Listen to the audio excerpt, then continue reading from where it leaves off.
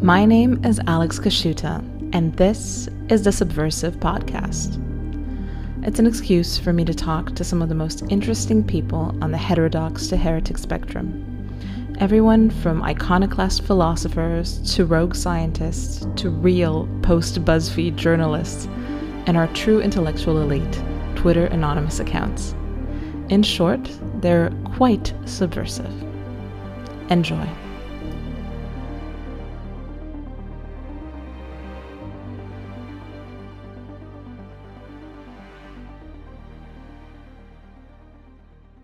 Today, I'm joined by Inez Stepman. Inez is a Lincoln Fellow at the Claremont Institute. She is a writer for The Federalist, a senior policy analyst at the Independent Women's Forum, and the host of the brand new podcast, High Noon. Welcome, Inez. Thanks for having me. It's great to be here.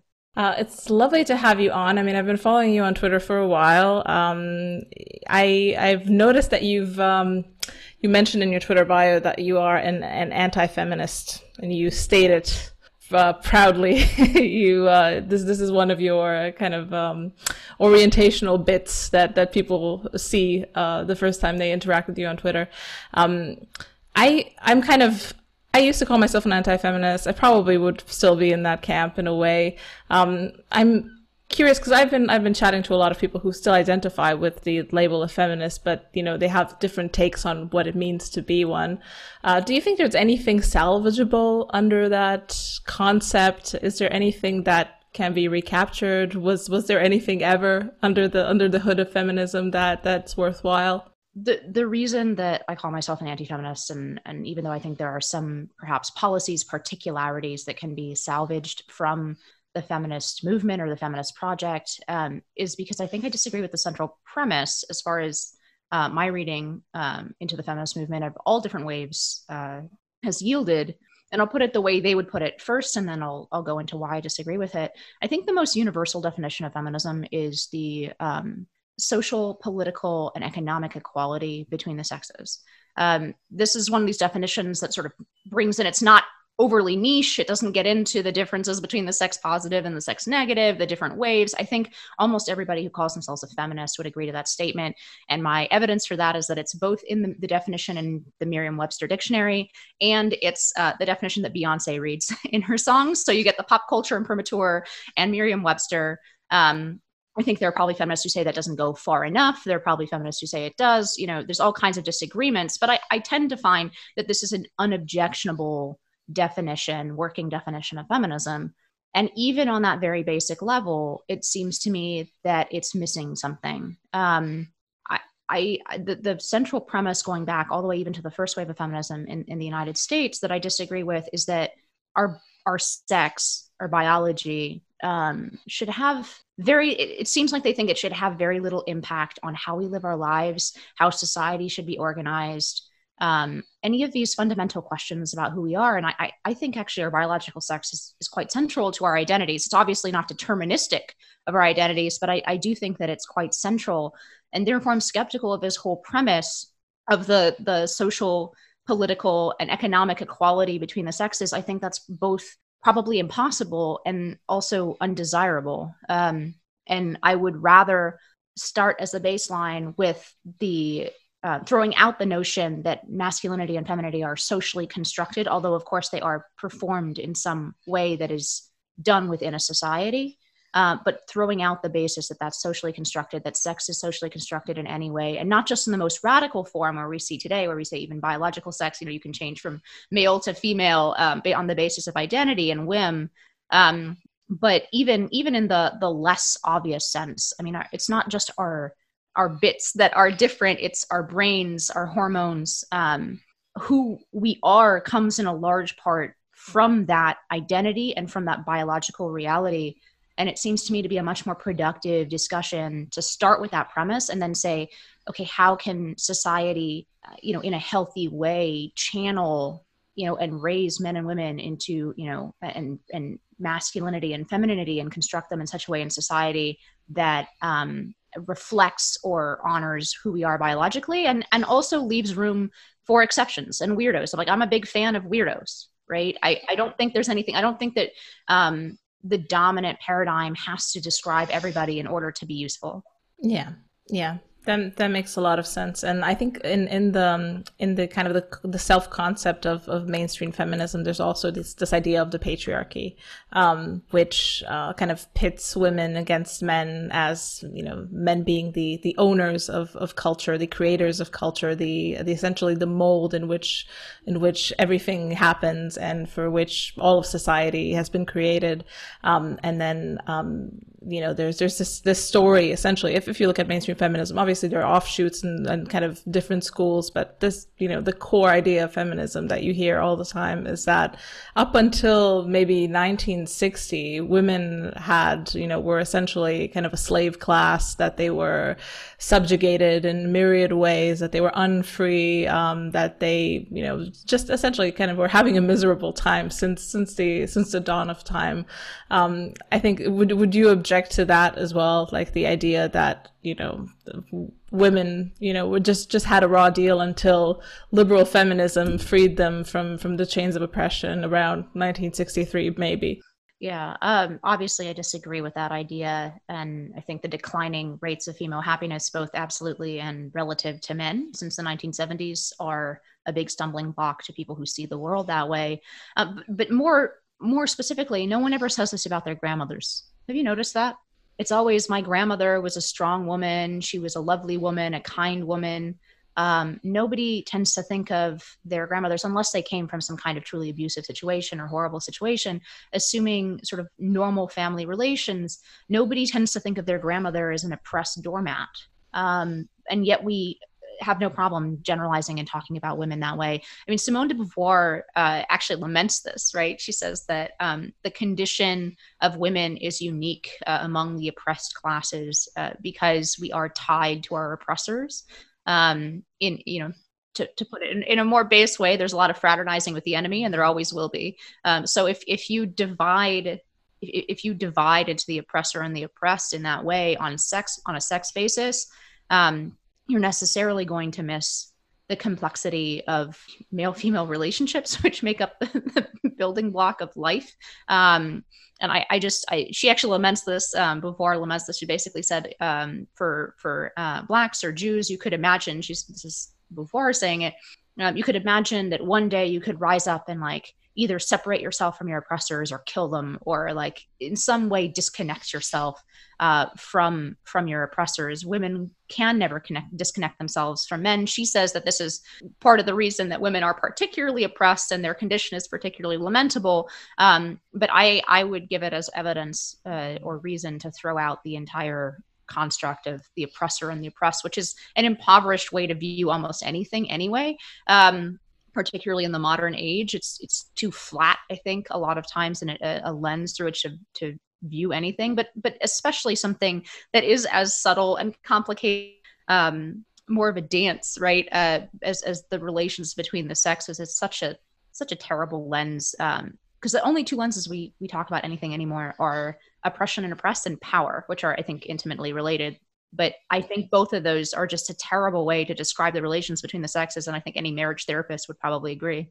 Yeah, absolutely. I think there's something to be said about the idea of the individual that we have nowadays, that, we're kind of these extremely, completely separate, choice making entities that exist in society. And, we produce things, we consume things, we make rational choices day by day. And then any sort of imposition, either by biology or society, tradition, family, all of this stuff is arbitrary and, is best left in the past, is ancient history, and we should treat it that way because it makes us unfree. And now you see this as well with kind of transgenderism seems to me kind of like this ideology taken to a fever pitch, where you have to get divorced in a way from your body as well, which is just kind of like a video game skin that you can try on, take off. There are different parts that you can screw on, screw off, depending on your mood or on your state of mind. to me, that, I think that also ties into kind of how we deal with the market, the fact that, we're interacting with the market on an individual basis. The market doesn't deal with communities, doesn't deal with families, it deals with you, the person who responds to the marketing advertisement or whatever, pleasure seeking thing that they're selling you today. So I'm curious what you think about this idea of an impoverished concept of the individual that's completely detached from everyone else, and that, this is the role that we're thrust into, and this is the role that we're playing. Well, here maybe I dissent from the dissident, right? I think the problem is less capitalism than it is, and when I say problem, I mean it's both a problem and an enormous blessing, is prosperity. I think Anna Khachiyan of Red Scare lays this out in the way that I think is probably way more articulate than I'm going to say it, and with different conclusions, by the way. But the idea that family and community, they're incredibly important, but also, they do in a fundamental way trap you. And the difference is, I think it's more prosperity than capitalism for this reason.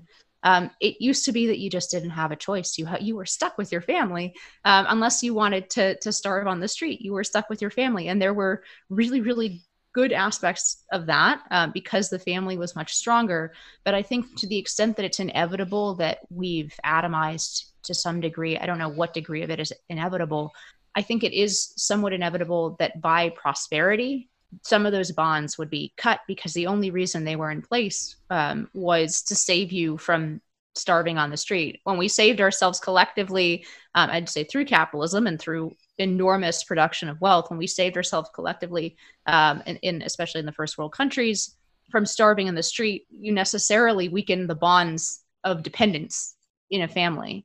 And I don't know how to fix that, because I also, I agree with Houellebecq that it's, that we are too atomized, that the essential ties between community and family are are extremely important to us not being just in a constant floating search for meaning, and church too. Put that in that bucket. So I don't necessarily have an answer, but I'm not sure that it's capitalism as much as I think if you had a prosperous society in which people are freed from the economic constraints, I think you'd see, even if it wasn't capitalist, I think you would see those restraints break down, or those bonds break down in a similar way. And actually, within a capitalist, vaguely capitalist society, even something like Social Security, which is in America, which is a basic social safety net program, right? And the vast majority of people support, that also frees you in your old age from being wholly dependent on your family, right? So people don't have to have kids so that they're not out on the street when they're old, because they have a social safety net to do it.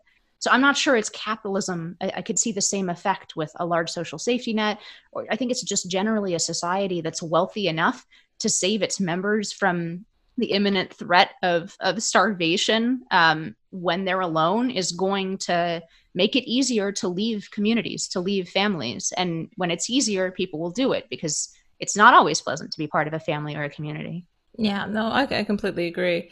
I think the capitalism has proven to be the major force behind the the accumulation of this wealth. So in a way, it's it's kind of been the motor for all these changes. But yeah, I think you're right in terms of the fact that it's a revealed preference, as they say in economics.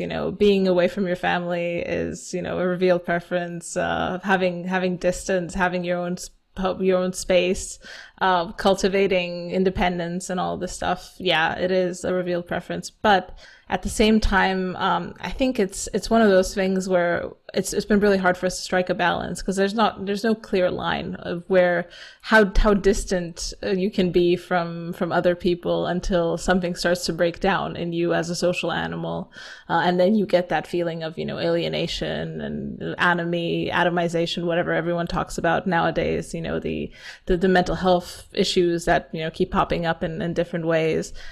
So I think that's a big question, but I definitely agree with you. I mean, it's comfort. It's It's the mouse utopia. We're slowly kind of lulling ourselves into a different stage of humanity. Yeah, I mean, so I agree with you that capitalism was the engine that created this wealth. I think that's overall a good thing. I think it has this side effect. I guess what I object to is the idea that if we had a more socialistic society, that those ties between people would be stronger rather than Oh weaker. yeah, I no. actually totally, I think in some ways the opposite. I see the atomizing tendency that the wealth produced by capitalism creates, and I see the problems there. And I think those are the problems that confront us in this particular age. That being said, two things. One, I'm not thrilled about the idea of going back to starving in the street, obviously, but more importantly, it's not clear to me that building like a more socialistic society actually solves that problem. In fact, to the extent that we have examples of communist societies, I think your family, my family, right? It breaks even more those bonds between families. Yeah, it I breaks think the them in movie a Cold different War is really good way. at doing that. Yeah, absolutely. I agree. I think this binary of we're either capitalist or we're slide into to communism. I think what capitalism at this stage in its existence sorely needs, and I think what kind of a conservative movement needs is kind of considered critique of consumerism, or of what this does to a person, of kind of looking at, okay, there's obviously the immense wealth that this creates, but what are the consequences of this on even individual psyches, on the family, on this intermediating role that prosperity plays? Because in a way, you've been, if you're responsible for creating this enormous wealth, you kind of have to also deal with the secondary consequences.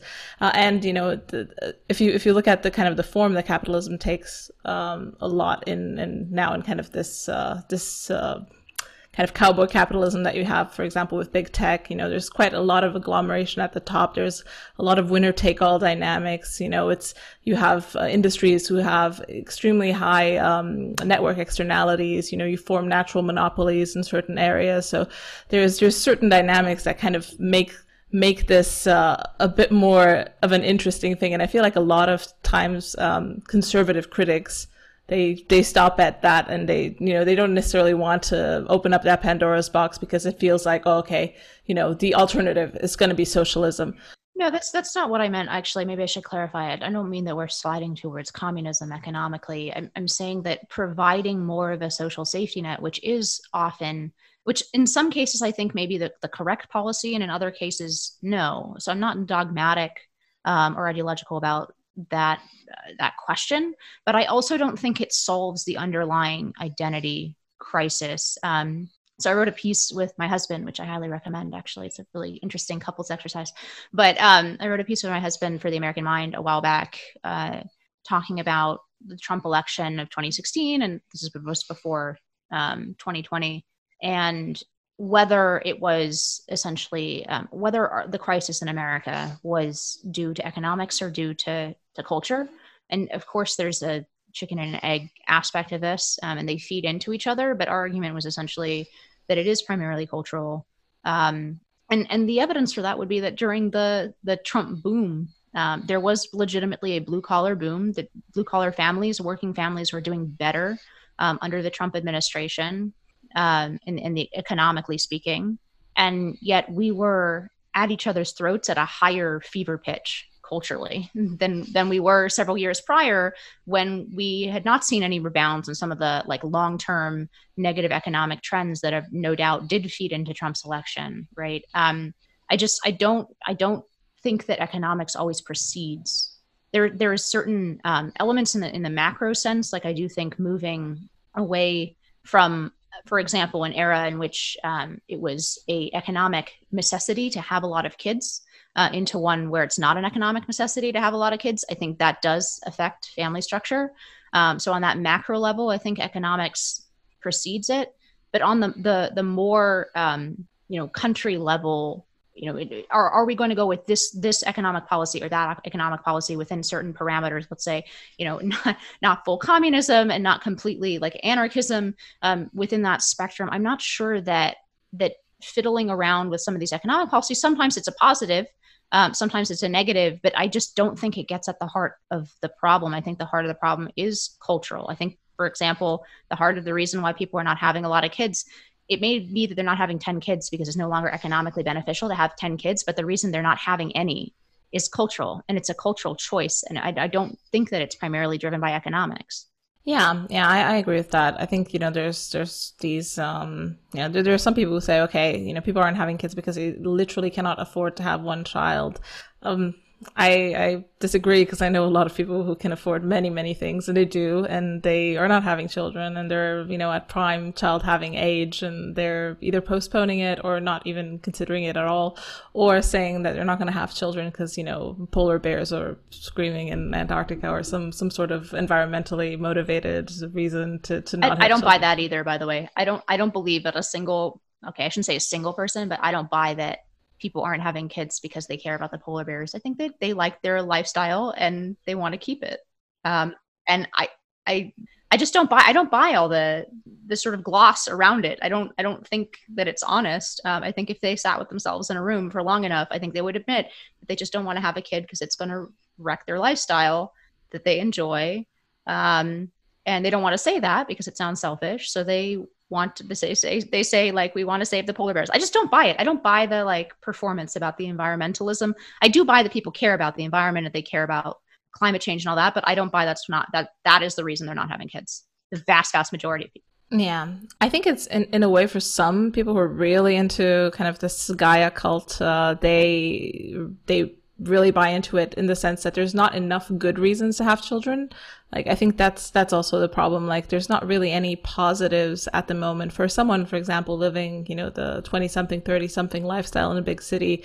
The infrastructure is not there. Most people of, my age are not really having children. I mean, I'm now having my first baby at 32, and I'm Congratulations, by the way. Thank you. So I'm a bit of an outlier as well, because I mean, I have, my friends from London, they just it's not in the cards for them at this point. So it's a bit of a strange thing, because you become ostracized. It's just not a thing to do. I don't know.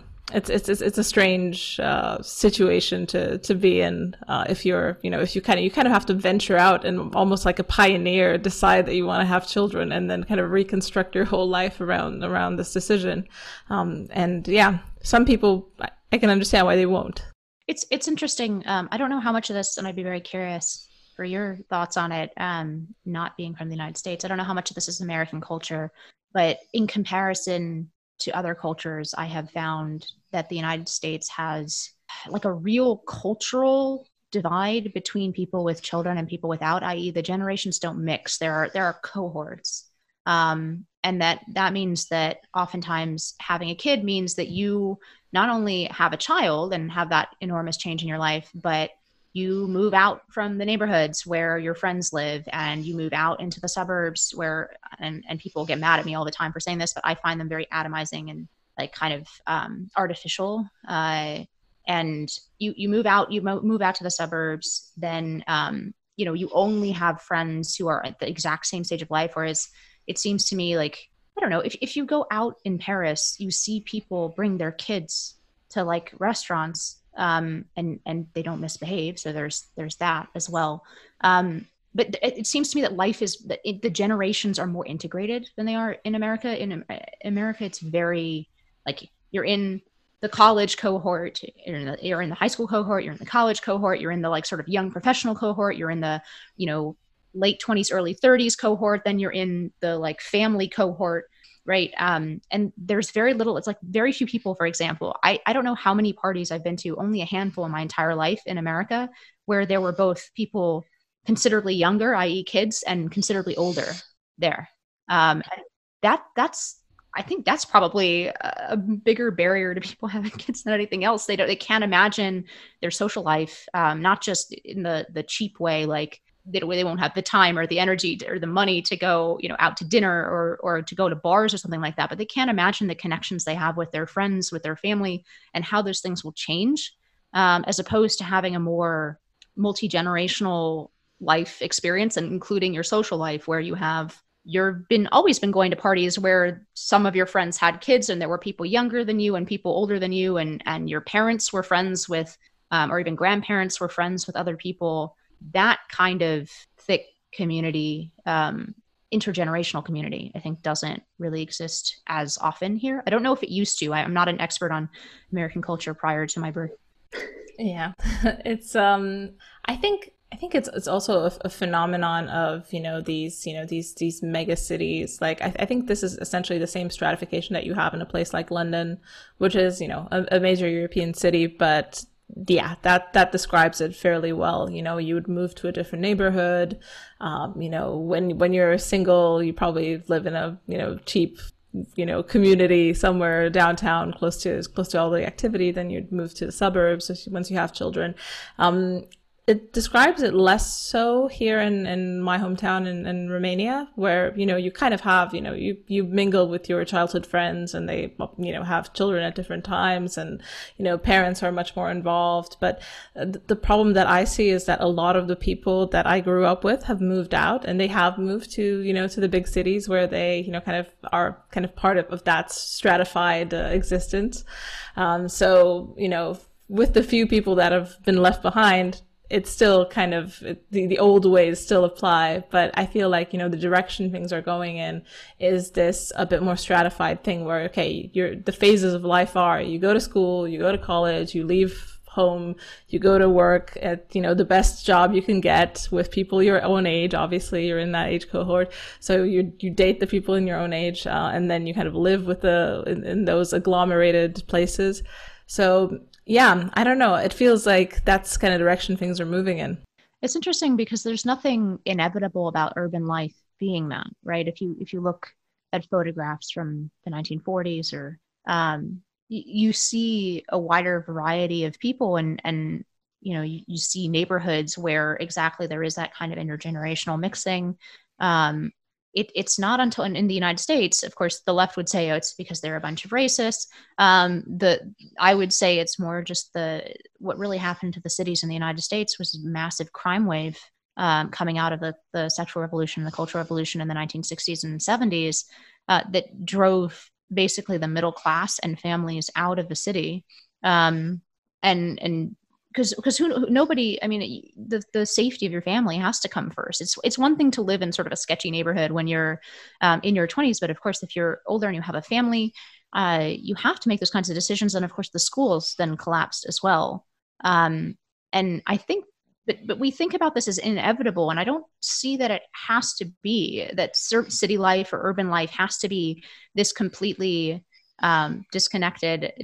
The image in my head is what I call millennial housing, which I full disclosure, totally live in a millennial housing building. But it's sort of that, like the cheap buildings with a lot of glass. They all have exactly the same look. They go up at the same time in neighborhoods, which is actually one thing I love about New York is that it's so developed already that you at least stagger. You don't, in DC, when I lived in DC, the entire neighborhood will essentially built in the same 5 years, everything torn down and rebuilt in 5 years. So you get everything identical. It starts to feel very artificial, like some kind of Truman Show or fishbowl or aquarium for young professionals or whatever. But that's what I think of when I think of modern growth of cities. And I don't think it has to be like that. And I don't think it has to be like it was in the 1970s, where it's totally inhospitable to families. It's not inevitable, but it does seem to be what cities are becoming or have been for the last 50 years. Yeah, I think it's probably the accumulation of small, incentives pointing in that direction.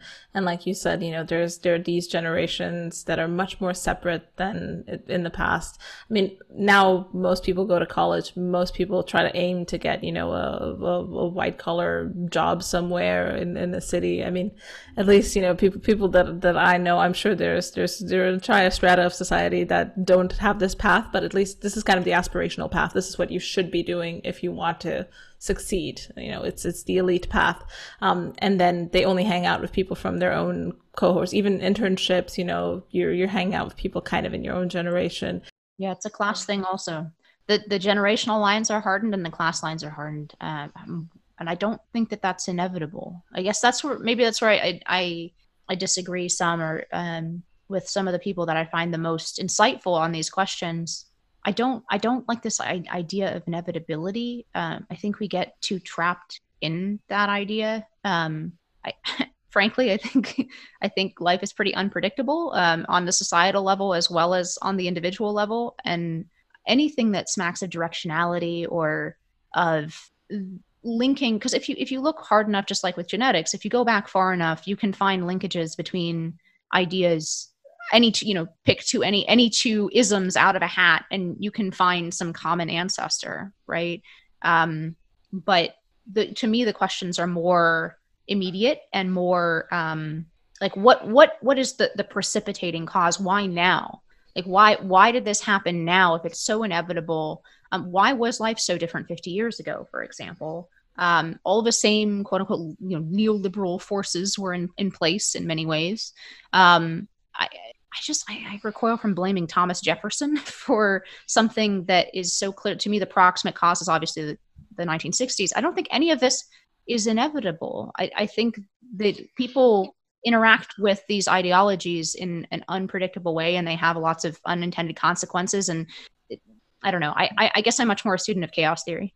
Yeah. I think there's guys, there's a difference between inevitability and emergence. I think, the idea that, if enough incentives are going to point a certain way and enough don't point the other way to kind of equilibrate a system, then, you're going to have these emergent phenomena. I think a lot of people talk about the fact that, okay, if you move a few dominoes into one direction, then, you'll see down the line, certain things are not necessarily that surprising.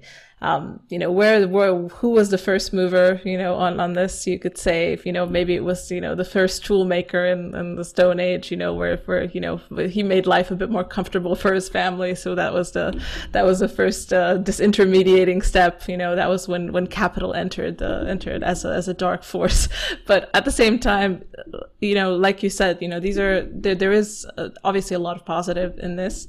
But there's also, it's not an incontrovertible, unalloyed good. So kind of balancing these two. Yeah, exactly. I think the one constant and the one predictable aspect of life, or looking at the civilizational level even, and I think to me what divides maybe the ideological spectrum more effectively or more meaningfully than anything else is the idea of fixed human nature. I think how we interact with every incoming both idea and practical and economic material circumstance is to some extent chaotic, but the thing that makes it somewhat predictable is if you have a fixed conception of human nature. Like I don't think people are fundamentally different than they were at any point in time. That does not to say that ideas and societies and civilizations don't shape different kinds of people, because they do. But some very basic aspects of human nature, for example, that people are not as a species inherently altruistic. These things are the only fixed posts for me in terms of how to apply and how to apply that understanding of human nature as fundamentally negative. And here's where I actually agree very strongly with my religious friends and colleagues, even though I'm not. If you believe that man's nature is fallen, then it leads you to a first of all a certain anti-utopianism, right? That precludes for you some of the ideas, I think, about fundamentally transforming society. You inherit a deep skepticism of the idea of revolution, but that doesn't. I don't think that means or determines any particular policy course. Or obviously, functional societies have been built on a lot of different grounds. But the common thing to me, and increasingly the only political division, or perhaps free political, but as applied to the political division that I care about, is do you think man is changeable? Do you think that you can mold human beings into something fundamentally different from what we are? Or do you recognize that human nature is fixed, that human beings are not altruistic? If you come from the religious tradition, that we're fallen. If you're not, then just you're wired by evolution. And if you accept some of those realities, then we can have a productive conversation about how do we build a society, to maybe circle back to the feminist stuff, how do we build a society that accepts the fundamental premise, that then tries to, channel these forces in the most productive way possible, which recognizing that you're always going to fail in doing so, and that you're not aiming for perfection, but just, better than the state of nature, right? So I don't know, to me, that's the only political division that ultimately matters. Everything else is a matter of application, policy, culture, particular tradition, all kinds of things. But if you think you're going to remake man, you're probably going to build a monstrous society in the attempt. Yeah, I completely agree with you on that front, and I share the tragic vision. I'm curious what you think about kind of technology, how technology overlaps with all of this, because this has been kind of the accelerant, and it's also been a deliverer of miracles in a way. It actually you can track a certain type of progress onto technology where, either in medical science or in, the vacuum works. My microwave is just kind of a miracle in itself. There's all sorts of like little miracles that science has delivered. And I feel like a lot of people who kind of buy this kind of the liberal myth of progress, that we're on rails towards the utopian future. And we're going to arrive soon in a world where, everything's improved. It kind of tracks with technology. It's kind of, I feel like technology fuels this mythology of progress, that, okay, if we've managed to eradicate smallpox, we can fix the dark heart of man, whatever you believe about that. Well, maybe we can fix it by changing him into a machine. That would be one strain of dystopian, in my view, dystopian. Yeah. Transhumanism makes my skin crawl. And also, Well, it's funny because, you describe the same situation to some people and they think it sounds so exciting. And I'm like, it sounds like hell. Just kill me now. I don't want to exist in this world. I think the biggest change from technology, and I'm not my dad's a software engineer. I don't understand. The expression that cobbler's son goes without shoes. Mm-hmm. Or whatever, that kind of thing. I refuse to learn anything about computers and technology because my dad did it for a living before he retired. So I just, like, out of pure spite, decided I'm going to be basically a Luddite. No, but I think the biggest, especially when you broaden out technology to not just talk about like social media or some of the more popular tech companies, but you touch on it in a broader way, like, for example, medical technology and all this. I think the biggest result has been to allow us to forget about nature as much as possible. In Poglean terms, it allows us to be like extremely Apollonian and to forget that freezing anything with sharp form in nature is an illusion. It might be beautiful and artistic, and it might be great art, but it is an illusion. Whereas people in previous eras lived in the constant throe, like under the sway of death, for example, in a way that we can forget that we do. We still do, but we can forget about it because we don't have half our children die before the age of 5, right? Because we don't interact with it in an immediate and intimate way every single day. That we can forget. We look good for longer, right? If you look at how people aged in the past, because we have good nutrition, it allows us to imagine that we can extend our youth forever, right? If you broaden technology out from just the stuff that I refuse to learn too much about, like bitcoins or whatever. I just take feminine prerogative here. I refuse to learn on the basis of feminine prerogative what Bitcoin is. Yeah, I let my husband collect the coins. Yeah. I let my husband do all of that stuff. I have no idea what any of it.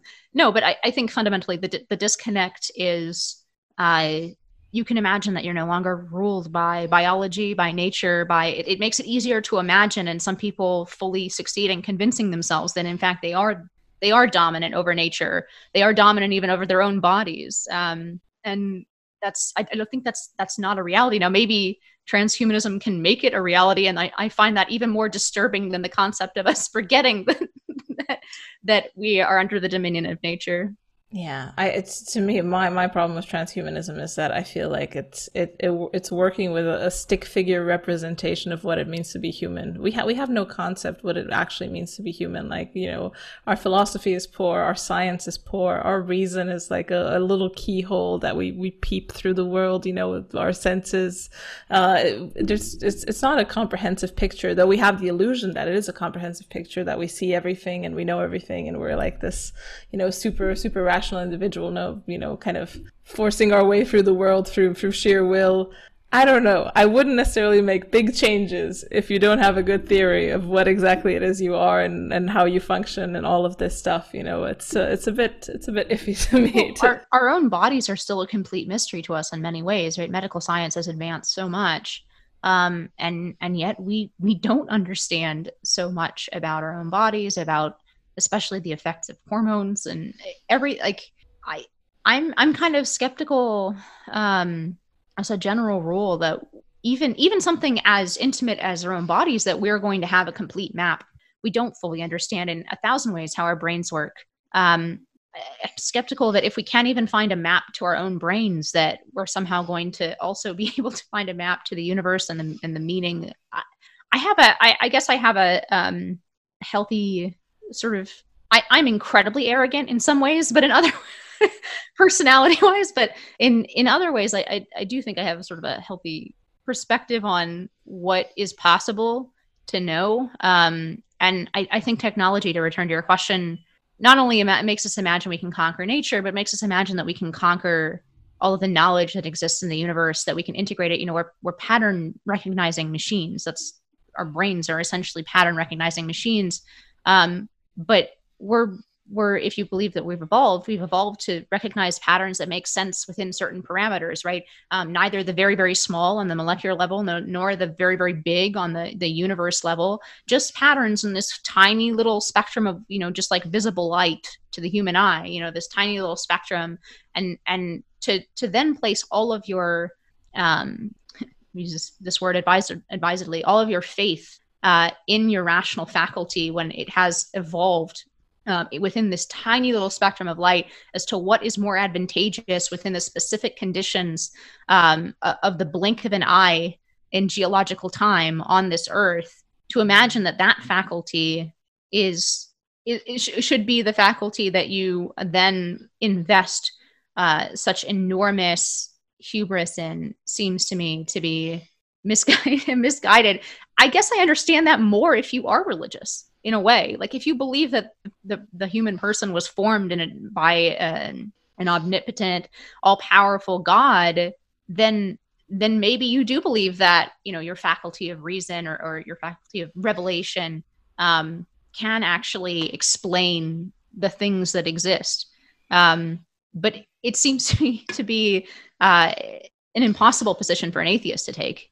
Yeah, but that's the thing, in a way, modern atheism is pretty much patterned on this millenarian mold as well. Like, the idea that, in a way, it is kind of a Christian heresy. The idea that, we shall be saved through reason, through science, call it what you want, science with a capital S, this particular facet of human life will finally release us from our chains and will release us from unreason, whatever that is, from the body, from all sorts of ties to unchosen things. Yeah, I think you had a really good tweet about this today, actually, or yesterday. I don't know. I clicked on it today. With regard to sex, right? The idea that we can control the sexual domain in this hyper rationalistic way is completely out of touch with the reality. And what happens when you do try is you lose the sexual nature of things. You lose the eroticism of it. It's impossible to control the sexual domain in this rationalistic way and still have it be sexy. Yeah. You lose the essence of the thing in trying to control it. Exactly. Like, organizing your sexual life through a spreadsheet might have some secondary effects, Yeah. Well, and the extreme oversaturation of sexual material also is sort of, it's kind of thumbing your nose at the natural power of sex, right?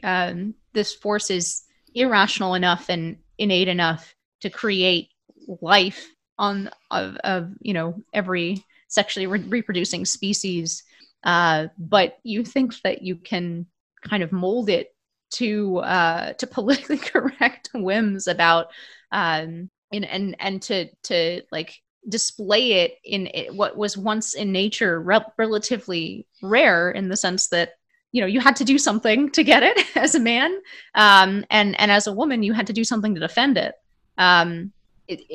If you think that you can replace that by putting it and making it sort of everywhere, ubiquitous, constant, your brain just gets exhausted. And that's the saddest thing about all of this, is that there's so little eroticism. It's like the naivete of the 1960s was that we were just going to have a great time after sexual liberation. And not only is that wrong for sort of moral reasons or happiness, whatever, like you can think of all of the arguments around feminism and sexual liberation, but it also didn't bring us pleasure. I mean, I think that's actually agreed on by the left and the right now in a weird way, right? The left's answer has been, well, because it didn't bring pleasure, it's still the patriarchy, and we're going to have to like create these contracts and these like legalistic structures to jam rules back onto human sexuality in a way that makes it completely unerotic and uninteresting. And then the right goes back and says, well, this is why we had rules to begin with around this, because there are negative consequences. This is a powerful force that you don't mess around with in a trivializing way. But oddly, I think that there are very few people left.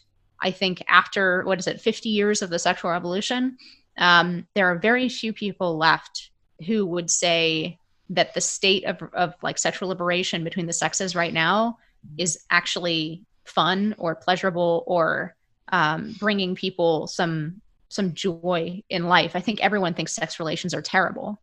Yeah, absolutely. It's interesting though, kind of how the questions framed. The left still has kind of the oppressor-oppressed dynamic that they want to kind of jam into this thing, where the only dysfunction that we see on total freedom is the fact that, we still have oppressor-oppressed dynamics happening, and we need to snuff them out and make sure that everyone's, on even footing.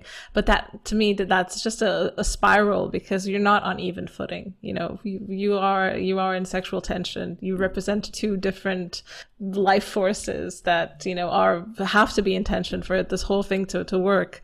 The tension disappears, so does any enjoyment out of the whole thing that you're going to get. The idea that, I mean, it's so obvious, for example, that power dynamics are a part of every sexual relationship, right? Like it's inherently part of the dynamic. Now, not in the crude sort of flat way that I think the left talks about it. But if you strip the idea of power out of sex, it's boring for women, especially. Maybe not for men,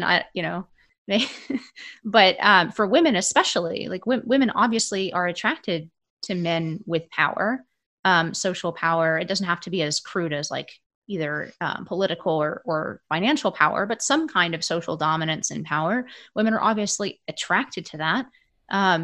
If you made everything equal, there would be nothing left. There would be nothing left of the tension between men and women that is actually the point. And not from the like grand perspective. Obviously, the point is to perpetuate the species, but like from the individualistic, even from the atomized, pleasure-seeking individualistic perspective, that's the point. You just gave away the whole game. Yeah, and it's interesting how they kind of take these power dynamics and then repackage them as kinks and make them kind of ratchet up to crazy levels where, you have, because you have no normalcy between the sexes, there's no tension anymore. You now have people being obsessed with BDSM and strangulation and, getting, I don't know, getting a shiner while they're having sex. It's quite, I don't know. A lot of things are getting out of hand. I kind of understand what they're trying to compensate for. And then there's this whole layer of consent where, you can, I don't know, choke me, but you have to get my consent before. And it's just like, I feel like this is still not very good. This sounds absolutely terrible. Consent is not consent is an important baseline in terms of the fact that, every civilization exactly finds the horror in rape. Rape is natural, but it's why we build civilization, among other reasons, to prevent, right? Consent is incredibly important as a baseline, but the idea that this concept explains anything beyond the baseline of sexuality is crazy. And it's endlessly malleable, right? So okay, let's say you have the consent form. Okay, it's completely unsexy, but let's go over that.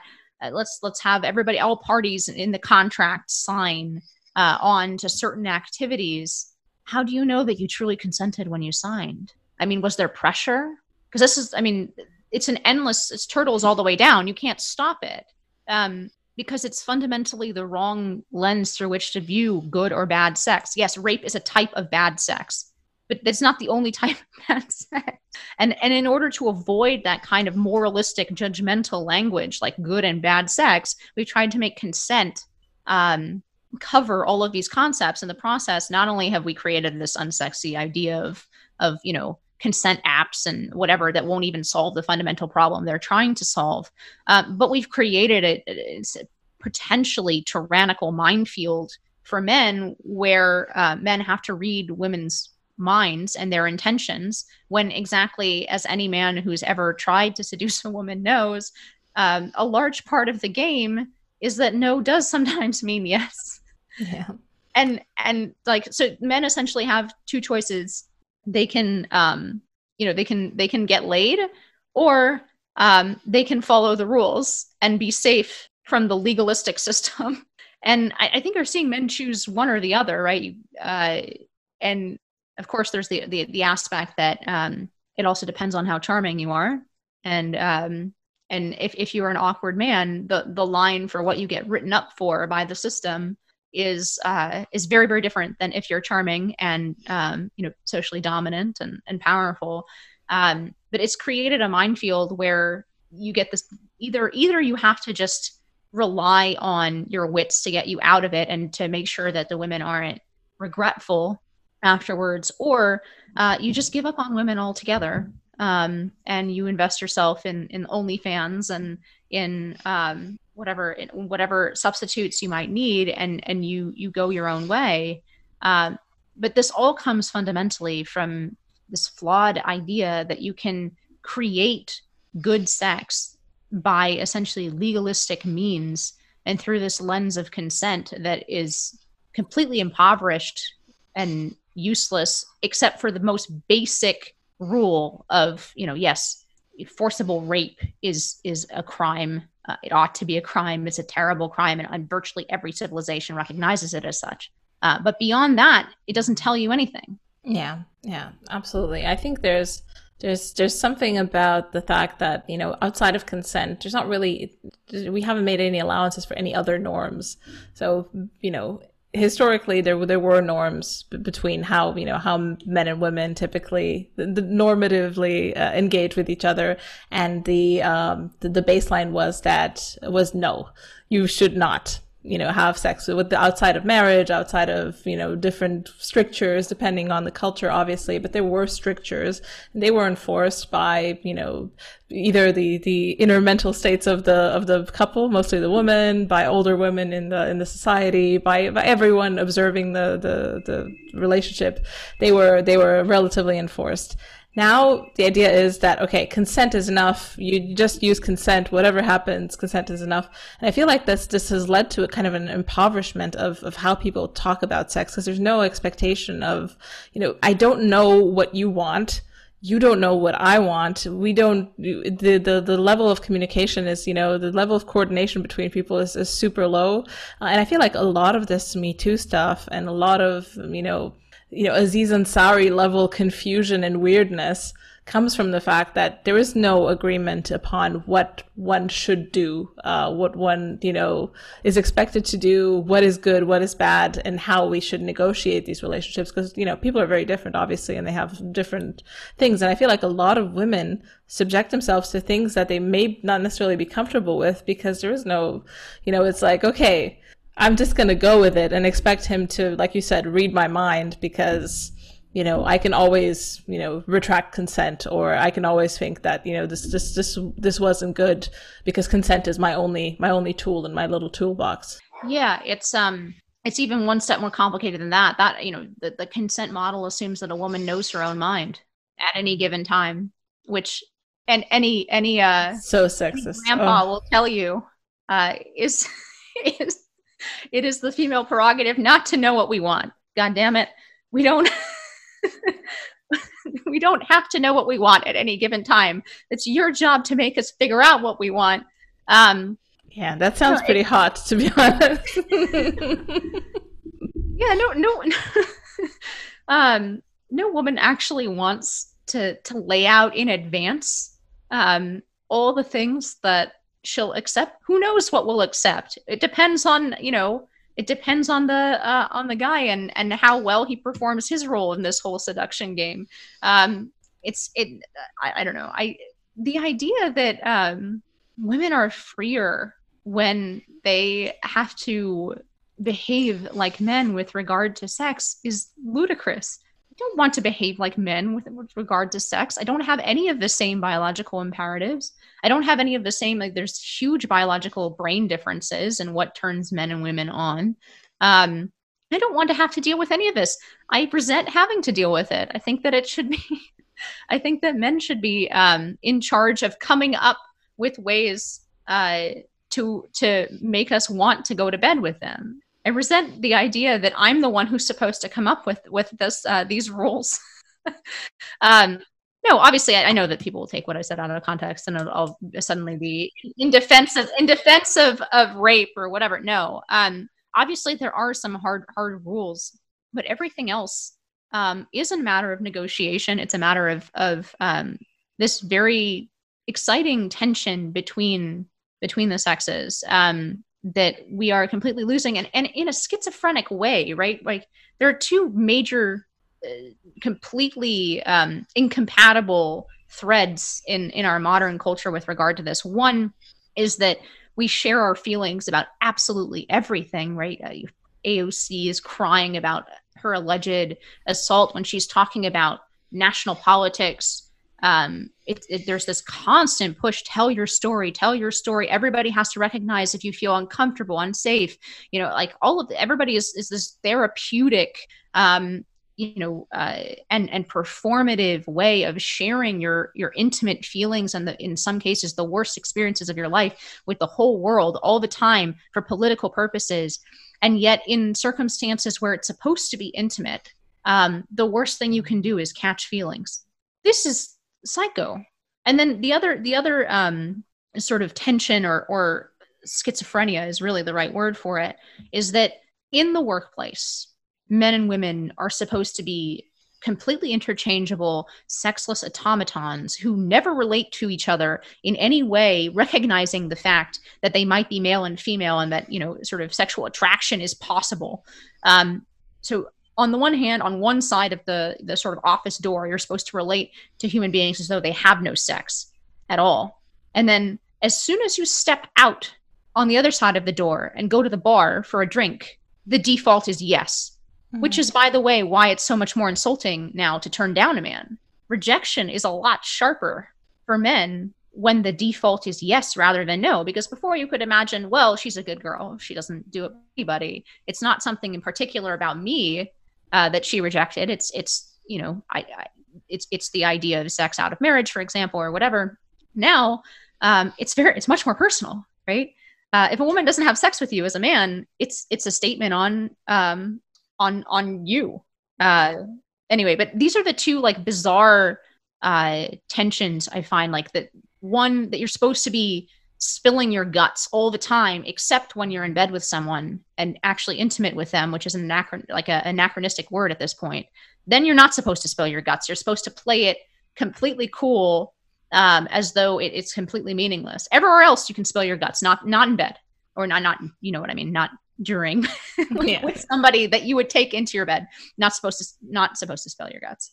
And then in work, you're supposed to be genderless, but as soon as you walk down to the street to the bar, the default is yes, and we're all supposed to be like down to have sex with anybody who interacts with us. But inside the workplace, that's forbidden. You not only can you not interact sexually with your coworkers, you if you misinterpret a casual joke or comment that could be construed as sexual, it's criminal. This I don't understand how I'm just makes me really, really grateful that like I just basically got out pretty early on from this kind of melee, because I just find it completely baffling and confusing and inconsistent. Yeah, absolutely. How much do you think this not catching feelings idea is tied to kind of maintaining optionality? I feel like a lot of people just don't want to, be tied down or, commit to anything, because once you've closed off one chapter of your life, you're just you're trapped. You don't want to be trapped. I think that's definitely part of it. I think the other part of it is always projection from one sex to the other for what they're looking for, right? Women are looking for men who have options, because a man not having options says something about how fit he is as a partner, right? Women, by definition, I mean, very rare exceptions, have sexual options. The question is the quality of those sexual options, right? But I think it's kind of a projection that you are a more alluring partner to a man if you have options, but that it just doesn't work that way. It's like when you see pop stars, beautiful women, singing these songs about how like they're sleeping with a bunch of different guys as though it's an accomplishment. Yes, you're a beautiful woman. Men will want to sleep with you. It's not that hard. It's not an accomplishment. But I think there's a certain amount of this sort of confusion because we think men and women are identical, and we project what we want. So women are behaving like the men that they want to attract. And I think that's a large part of this catching feelings thing. And then, of course, there's just the inevitable heartache and disappointment because there are so many casual relationships. There's no cultural sanction for a woman to demand that a man actually commit to her, even forget about marriage. I mean, even on a dating level or an exclusivity level, just because she had sex with him. So there's an element of preempting the heartbreak for yourself, I think, and trying to rationalize and convince yourself that you don't care. So yeah, I mean, I do think that it's about foreclosing options, but actually I tend to think again that that's a bit of a cover. That's what we tell ourselves or each other. That's what women who are on the track to become the next girl bosses tell themselves. Oh no, I'm not settling down with him because I want options. I want to travel in my 20s or whatever it is that people tell themselves, instead of the more ugly reality, which is, that he's not going to date you. Yeah, I think that's increasingly the case. I mean, just the nature of how men date and how women date, and the fact that kind of this algorithmic app dating is becoming the norm, especially kind of in urban centers, and essentially what not this becoming does, the norm. It has become the norm. I got out right. I started dating my husband in 2011, so I got out and we met through a friend. So in 2011, in like sort of New York, DC, San Francisco, I don't know, it probably took some time to travel into the rest of the country. But at that time, it was still optional. So 2011, I think, is the last year. Maybe it's like a year or two after that it was still optional. Like it was around. Most people were on it. I made a profile one time and then immediately got off because it matched me with my ex-boyfriend. I was like, this is a bad app. No, but out of all the people on that app, right? No, but it was still optional, like as in there were still people trying to date in person. So there were still attempts being made in an in-person setting all the time, where like, if you were open to dating, like you would meet people, you might hit it off and they would ask you out. And so there was still that option. You could do it analog. Now, I think you basically can't. From what I hear from my friends who are dating, you have to be on those apps because people don't even approach each other anymore. It's not even really an option unless it happens in a completely organic way where like you just happen to both be at the same party and have a mutual friend and meet that way. But in terms of intentional dating, nobody even comes up and asks you out anymore unless you're on these apps. This is how people get dates now. It is the dominant form of dating. And it encourages everybody to view each other as a checklist. So I don't know. I'm quite down on the whole thing, but I also recognize that I don't think there are alternatives. I think if you try to stay off the apps now and you're trying to look for somebody, you just won't be visible to the vast majority of people who are also looking. Yeah, and it is kind of skewing towards the people that, you know, they do well on these apps. You know, obviously people who are visually interesting, who have maybe some status markers, you know, that just, you know, that they do well on the apps. For women, in a way, more women will get dates, but for men, it's probably going to be, you know, a handful of apex predators gathering a large harem, and that's about it. And then we can close up shop for everyone else, because it's just, you know, if these guys have enough slots in their diary, yeah, they're gonna fill up. There's not they don't need enough slots more on their dance card to flip the analogy from a different time. No, that's true. I mean, that's true in without the apps too, to some degree. Like, I don't know if that's a function of the apps as much as it is of sexual liberation of women, and of a later marriage age. But it certainly isn't helped by the apps. I was thinking more on the lines of personal chemistry. Like, again, this is where I disagree with some of the pickup artists or whatever. Yes, what they're saying is true in kind of a game of averages or on an abstract level, but there still is such a thing as individual compatibility. Now, it's within parameters, obviously. Like, if people are not sexually attracted to each other because of some of those biological imperatives, then individual compatibility won't matter.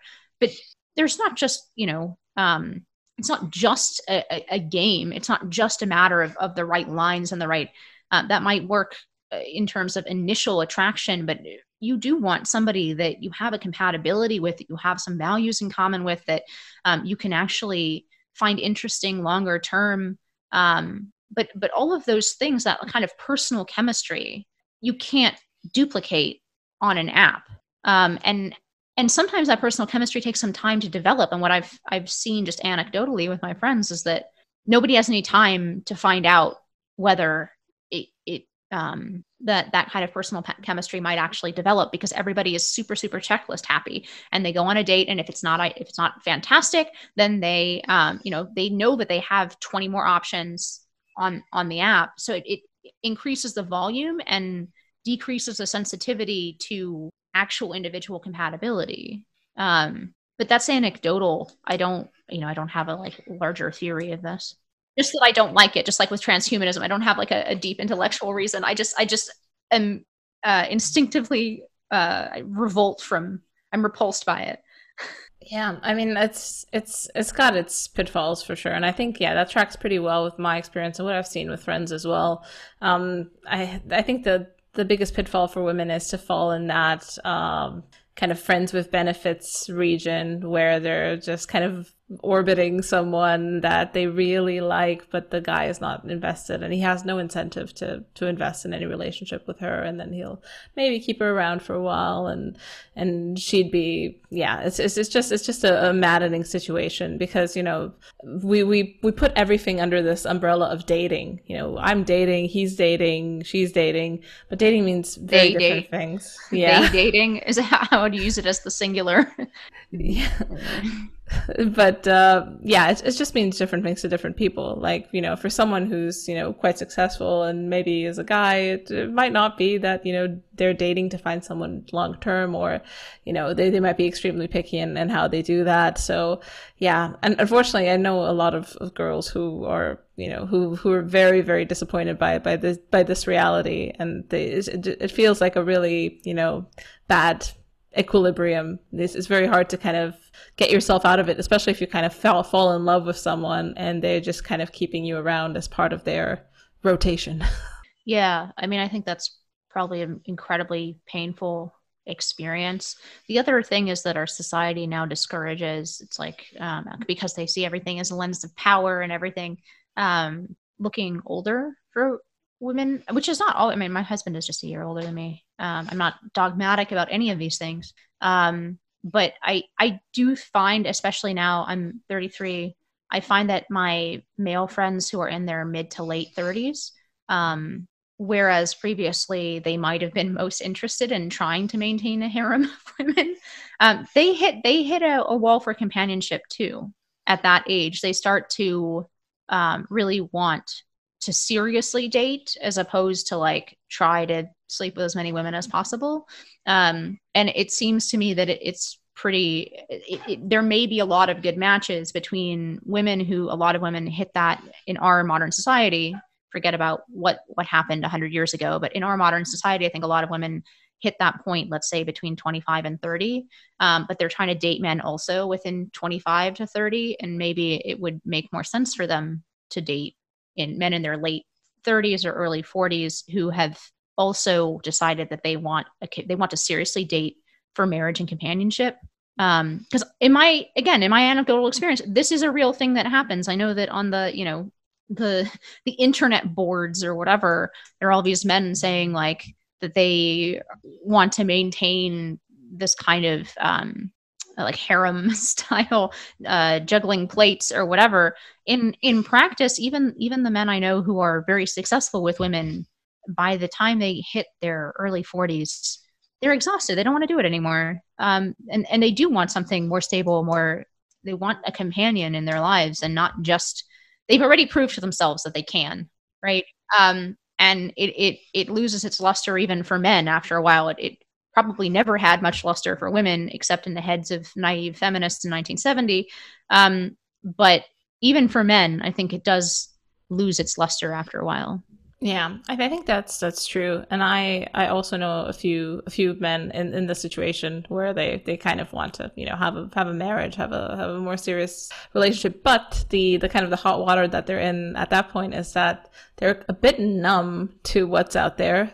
They kind of keep shopping around, and there's no one's perfect. Well, because you have this availability of women, and they all have obviously different qualities, different physical, mental values that they bring to the table, and then you kind of just keep on moving to the next one and say, oh, this one's not really good. She's just not the one.